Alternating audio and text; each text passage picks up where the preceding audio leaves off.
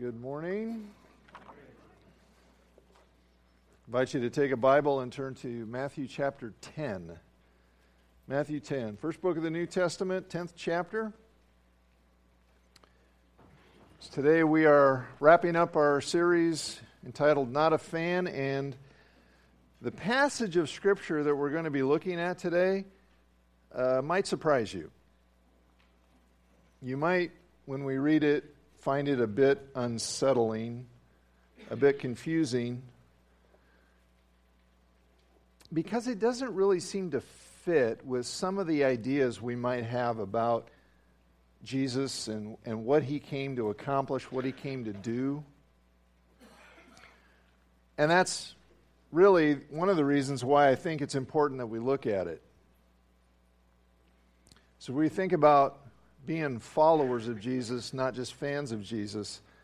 I think it's really important that we listen to Jesus and let him tell us what it means to be a follower. Let him define for us what following him looks like, and not just go with, maybe the preconceived ideas that we have. So, Matthew chapter 10, we're going to pick it up in verse 32. Let me just tell you what's happening here. Jesus is instructing his messengers, those initial 12 guys that he chose. He's sending them out and telling them to go and proclaim his message that he has come, that the kingdom of heaven has come near because he's come near, and he's inviting people to acknowledge that and recognize that and respond to his coming. So let's pick it up in verse 32. So these guys are just about to go out and start declaring his message, and Jesus tells them this. So everyone who acknowledges me before men, I also will acknowledge before my Father who is in heaven.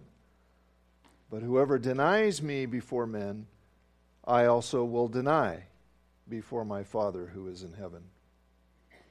Do not think I have come to bring peace to the earth. I have not come to bring peace, but a sword. For I have come to set a man against his father, and a daughter against her mother, and a daughter-in-law against her mother-in-law. And a person's enemies will be those of his own household. Whoever loves father or mother more than me is not worthy of me, and whoever loves son or daughter more than me is not worthy of me, and whoever does not take his cross and follow me is not worthy of me. Whoever finds his life will lose it.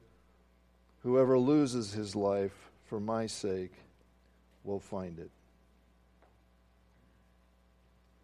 It's a pretty strong words, aren't they?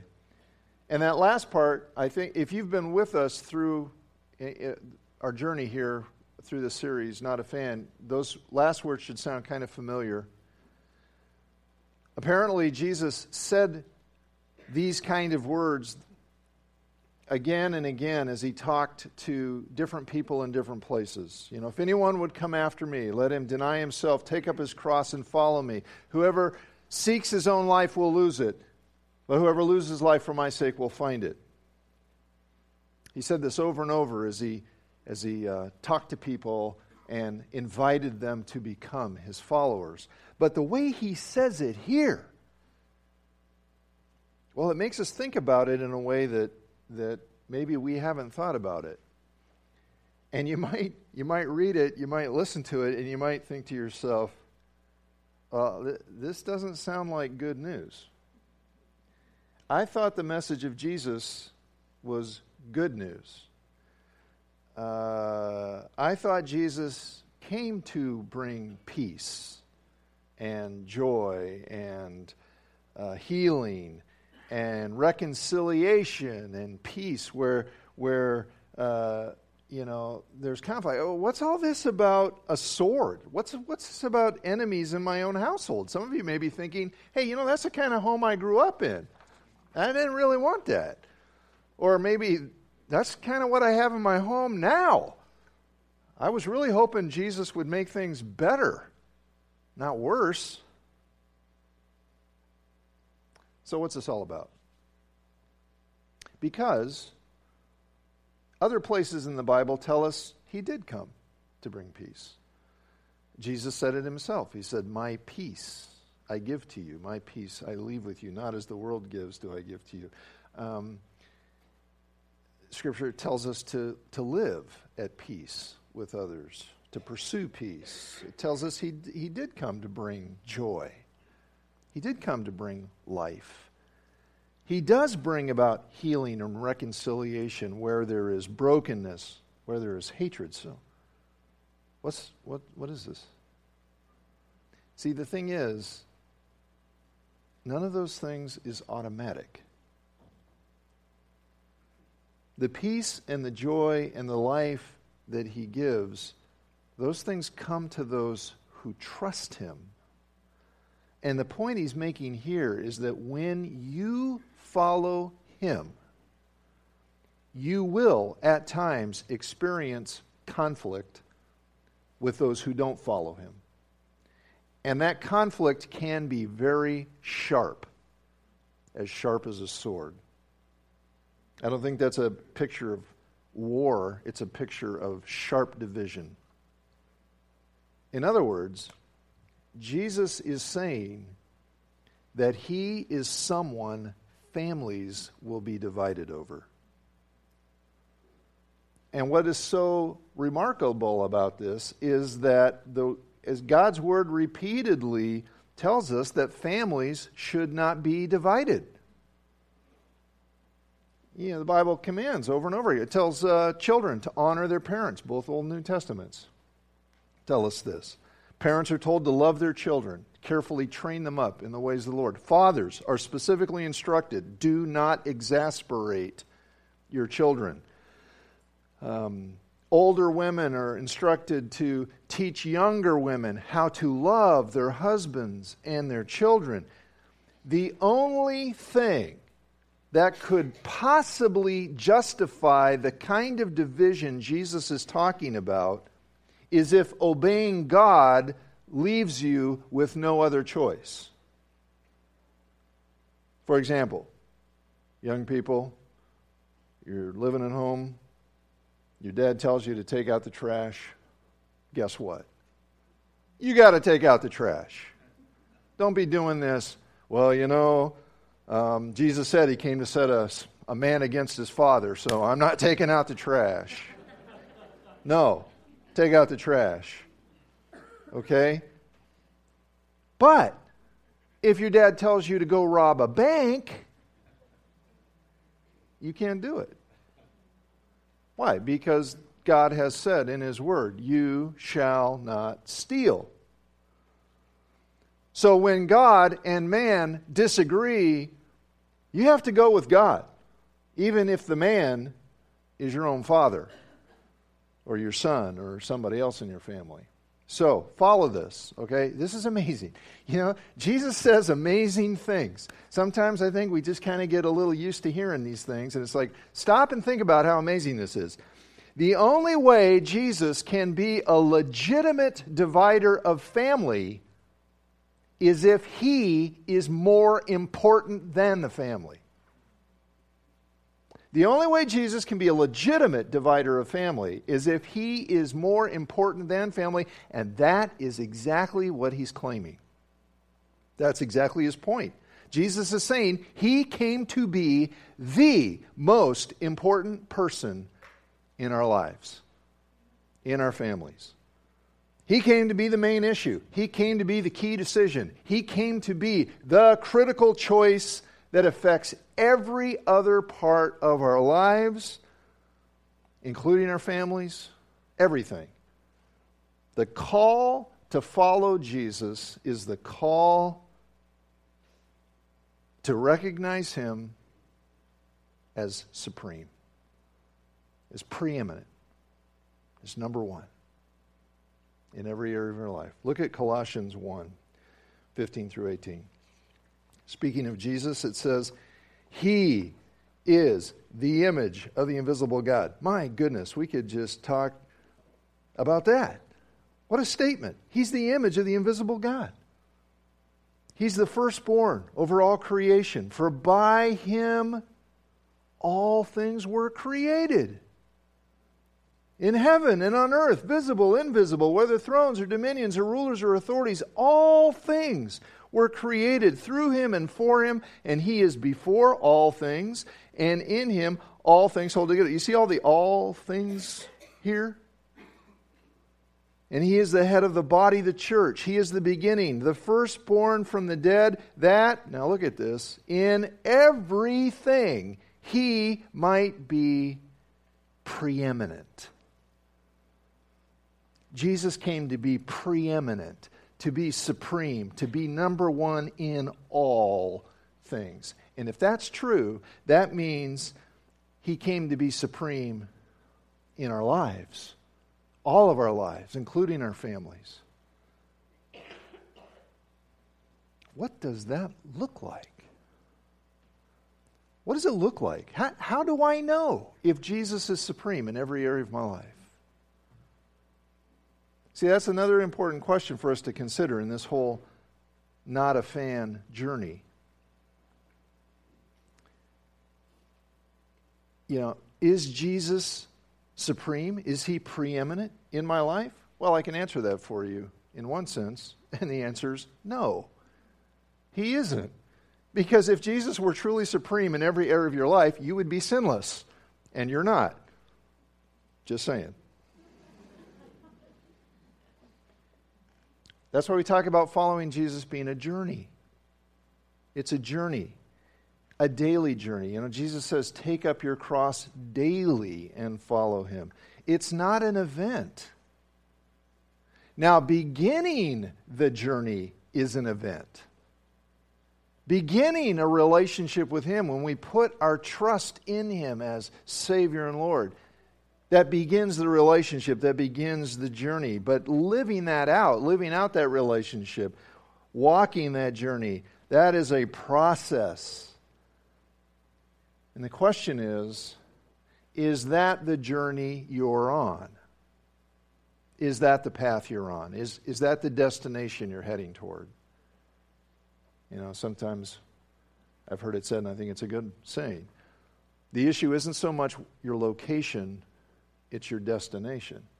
Where are you headed? It's not so much where you're at right this moment, but where are you going? What path are you on? Is that the direction you're headed? Daily learning to yield more and more of your life to his supremacy, to his preeminence. Well, what does that look like? Now, I just want to pull out of Matthew 10 here some signs that Jesus is supreme, that he's becoming more and more supreme in your life. When he is supreme, this is what it looks like. And one sign that Jesus is supreme in your life is when he has your highest loyalty. Your highest loyalty belongs to him, not to anybody else, no matter what the relationship is. Your highest loyalty goes to Jesus. Now, I think most people would agree that sons ought to be loyal to their fathers. Daughters ought to be loyal to their mothers. And that's part of honoring your father and your mother. The Bible tells us that. So while you're in their home, you need to follow their rules. Right? All the parents are like, yeah. Kids are like, okay. You follow the rules. And then when you're out of their home, when you finally graduate out of their home, you still need to appreciate them. You still need to try to respect them, try to help them when they need you.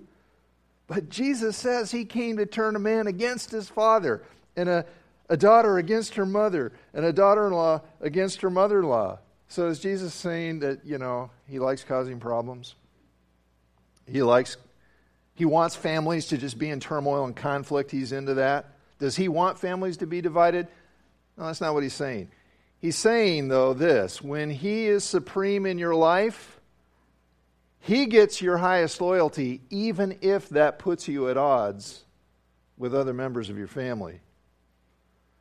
In other words, because Jesus is the most important person, because he is the most important issue, conflict over him is inevitable.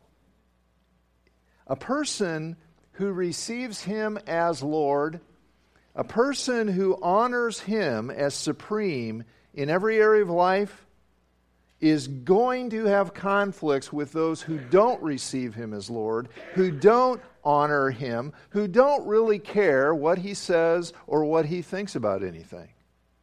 It just creates conflict. And if one of those people happens to be your dad or your mom, or any other relationship where there is a natural bond of loyalty, Jesus gets the highest loyalty. And see, this can be a really big deal for people, for many people, because we all have this built-in desire to please our parents. And you can run into people who are 40, 50 years old, and they're still trying to obtain their parents' approval because they never felt like they've ever gotten it. They want dad's approval. They want mom's approval. And in some cultures particularly, maybe not so much, in average America, but the Jewish culture that Jesus was part of, in some Asian cultures, what mom or dad says, that's it. That goes. Even when you're all grown up, that's still the way it is. And see, Jesus knew this. He knew in sending out his messengers, he knew that was an issue that people were going to run into. Because with Jesus, you got to choose. And he knew there were going to be moms and dads who heard about him and said, no. Don't you follow him. Don't you do what he says. Don't you get all carried away with this Jesus thing. And see, in those situations, your loyalty is tested. Or maybe you're a parent. And maybe one of your children grows up, and now that they're all grown up, they want your blessing on some decision they're making that just is directly contrary to the ways of Christ. And your loyalty is tested. Who gets your highest loyalty? Who gets your highest loyalty? Mom, dad, son, daughter, brother, sister, or Jesus?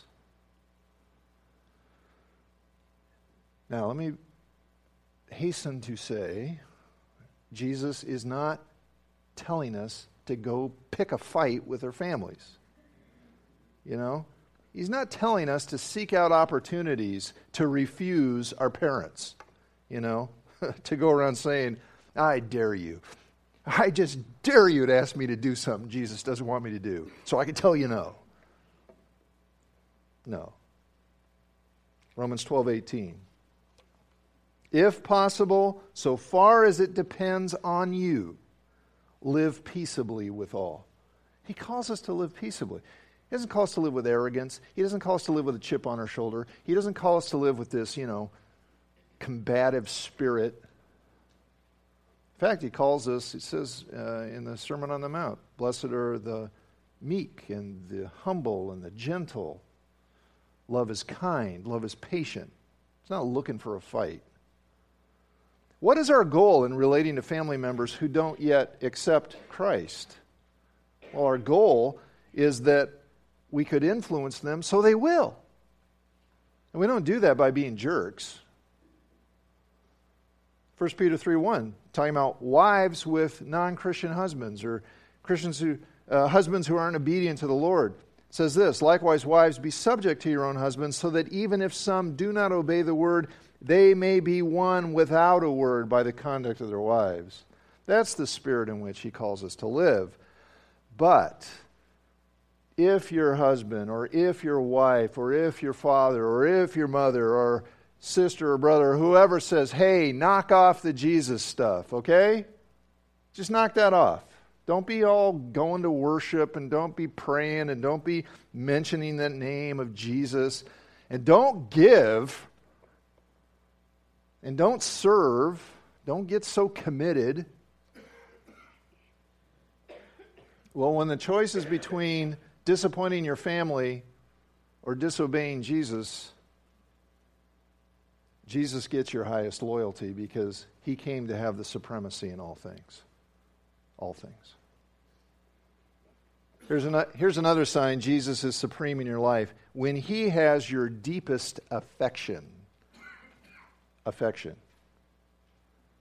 Not just your loyalty, not just, decision making, but your affection. Verse 37. Whoever loves father or mother more than me is not worthy of me. Whoever loves son or daughter more than me is not worthy of me. All right, let's just say it. Is Jesus on an ego trip here? Is this egotistical of Jesus to demand that we love him more than we love anybody else? Well, it would be if he were just another man. If you ever hear me say this, get somebody to help me, okay? Because this is crazy. But he's our Lord. He's our Creator. Did you catch that back in Colossians? Through him all things were created. He's our Creator. He is actually the one and only person in the entire universe for whom self-centeredness is a virtue. It's not a virtue for us, but it is for him. Because he knows it is always in our best interests to love him more than we love anybody else. It is always in our family's best interest. It's in everybody's best interest that we love Jesus more than anybody. See, the fact is, the best parents are the parents who love Jesus more than they love their kids. The best kids are the kids who love Jesus more than they love their parents. The best husbands and wives are those who love their spouse or love Jesus more than they love their spouse. See, when you say, well, why? Why is that true? Because when we love Jesus the most, it makes us a more loving person, not a less loving person. When we give Jesus our deepest affection, then his love overflows in us, and we're able to love people more. When we love him the most, all other loves fall into their proper place. You kind of think of it like the solar system, the sun's at the center, and now everything else orbits perfectly. Well, if somehow you knock the sun out of the center, there's going to be a problem. Jesus is the sun of our solar system. When we end up loving other people more than we love Jesus, it messes everything up. It really does. Let me give you an example. Say a young lady has a boyfriend, and this boyfriend wants her to be sexually intimate with him. Well, if she loves her boyfriend more than she loves Jesus, then she'll probably go along with that. And she'll probably tell herself that she's doing it because she loves him, because he loves her, and because, that's just the loving thing to do. But it isn't. And it isn't for a variety of reasons. The research shows that people are sexually intimate without the covenant bond, the lifelong commitment of marriage, that premarital intimacy creates problems later. It can create unwanted children, which leads to all other problems. But here's the biggest problem with it. If she does that, that will put that young man on the wrong side of God's will. And that is definitely not in his best interest. And it's not like God's word isn't clear on this. It's absolutely clear. The sexual relationship that God created is beautiful, and it's meant to be protected by the lifelong bond of marriage. Outside of that, God says no. So if she claims to be a follower of Jesus, but she goes along with that, what is she telling that young man about Jesus? Well, he's not that wise. He's not always right. Sometimes we just know better. And so, yeah, I'm a follower of Jesus, but I'm not following him on this. What does that teach him? That's not in his best interest, so it's not loving. Husbands, the dumbest thing you could ever do is demand that your wife love you more than she loved Jesus. That'd be so dumb. For one thing, Jesus might be the only reason why she keeps putting up with you.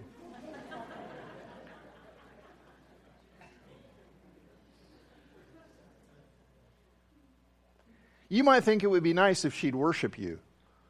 but you're not qualified. You're not qualified unless you die on a cross and rise from the dead. Then you'd be qualified. I guarantee you, if she loves you more than she loves Jesus, or you love her more than you love Jesus, if anybody worships anybody but Jesus, it will mess up everything. The greatest commandment, love the Lord your God with all your heart, with all your soul, with all your mind, and with all your strength. And that won't take a smidgen of love away from that other person. It'll give you more love for that person. Then love your neighbor as yourself. Jesus must have our deepest affection. One more. Jesus is supreme in your life when he has your strongest commitment. Your strongest commitment. Highest loyalty, deepest affection, strongest commitment. Verse 38, 39. Whoever does not take his cross and follow me is not worthy of me. Whoever finds his life will lose it. Whoever loses his life for my sake will find it. What do you suppose people are naturally the most committed to? How about their own life? Now, I'll tell you a story. I've told this before, but I think it's worth repeating because it really illustrates the point here. Years ago, I was with a group of college students. We were canoeing down the Colorado River, and we came to the spot in the river where it gets really deep, and there's these cliffs, these like 30, 40-foot cliffs, and the thing to do is to jump off the cliff into the water. Great. Well, being a young college-age male, I naturally had to do that because I couldn't risk the humiliation of not doing it. So I climb up, the trail to the edge of this 30, 40-foot cliff, and I look down. And at that moment, I realized a couple of things. The first thing I realized is that 30 feet is a lot further when you're looking down than when you're looking up. It's a depth perception thing or something. I don't know. It's like... The other thing I realized is it's really hard to convince your body to do something that your body is convinced is going to kill it. I had seen other people jump and live. I knew in my head the water is deep enough. If I just jump and go straight in, I'll be fine. I knew that up here. But every other part of my body and all of those parts necessary for jumping said, no, stupid, back away from the edge. So the only way I could do this was to back up, grab hands with two of my buddies, and run at the cliff and just jump off. Because as we all know, it's a lot easier to do stupid things in groups. Now, obviously, I lived. But I learned through that experience how strong is our instinct for self-preservation. It is so strong. Our strongest natural commitment is to protect ourselves. And Jesus says our commitment to him must be even stronger. He says we have to take up our cross and follow him. The only people who carried crosses were condemned criminals on their way to be executed. So Jesus is saying, be willing to die for me. Be more committed to me than you are to your own life. And here's the paradox. That's the only way to really have life. If your greatest commitment is to protecting your life, you will lose it. You will miss out on the life God intends for you. You will miss out on a relationship with him, and ultimately, that's going to matter the most. You're going to miss out on your purpose, your real reason for existence. You will miss out on the deep soul satisfaction that he created you to experience. But if your greatest commitment is to Jesus, then you will find real life and real purpose and real satisfaction. You will have it, and nothing can ever take it away, not even death. So the only way to truly preserve your life is to give up trying to preserve your life. And instead, give yourself completely to Jesus, to go wherever He wants you to go, to do whatever He wants you to do. There's a sense in which following Jesus is like jumping off a cliff. When we look at some of the things Jesus tells us to do, some of them look pretty scary. They really do. Love your enemies. That's scary. Forgive those who hurt you. That is scary. Share my message with other people who don't know me, who might even be hostile toward me. For some of us, that's scary. Give generously. Confess your sins to one another. And on it goes. And we can just stand at the edge and we can look down and we just say, I can't do it. I can't jump. If I do that, I'm going to get hurt. And I might even die. And if we stay there, we're dead.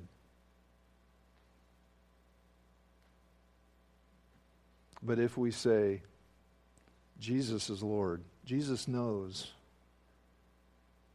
He loved me enough to die for me, to give me life. And if I trust Him, He says He'll never leave me. Wherever He tells me to go, He'll be there. He says, follow me. He doesn't say, get out in front and I'll follow you. We follow Him. Wherever we go, He's there if we're following Him. He'll be right there with me. And when my time on earth is over, He says He'll take me to be with Him forever. He is supreme over life and death and everything else. And He says jump, so here I go. Whew. And the water of life washes over me. And it buoys me up and it refreshes me. When you give Jesus supremacy in your life, your highest loyalty, your deepest affection, your strongest commitment, you can't possibly lose. Do not make the choice to be a fan standing on the cliff. Jesus says jump. Follow Him, and you'll find life. Will you bow with me? I don't know how high the cliff is that you're standing on. I don't know when you look over that cliff called following Jesus, how scary it looks to you.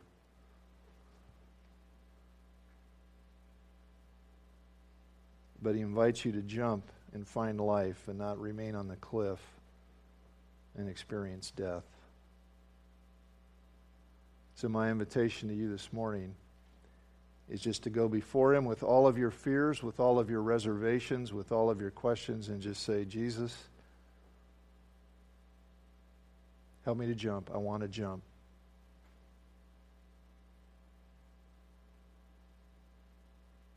And grab hands with some others,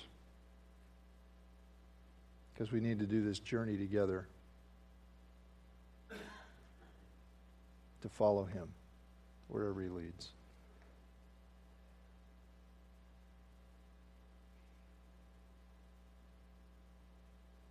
Can I give you just a minute to do business with Jesus? Whatever you need to say, whatever you want to say, whatever prayer you need to pray, ask Him to help you. It's a journey, but it begins with that decision to jump and trust Him.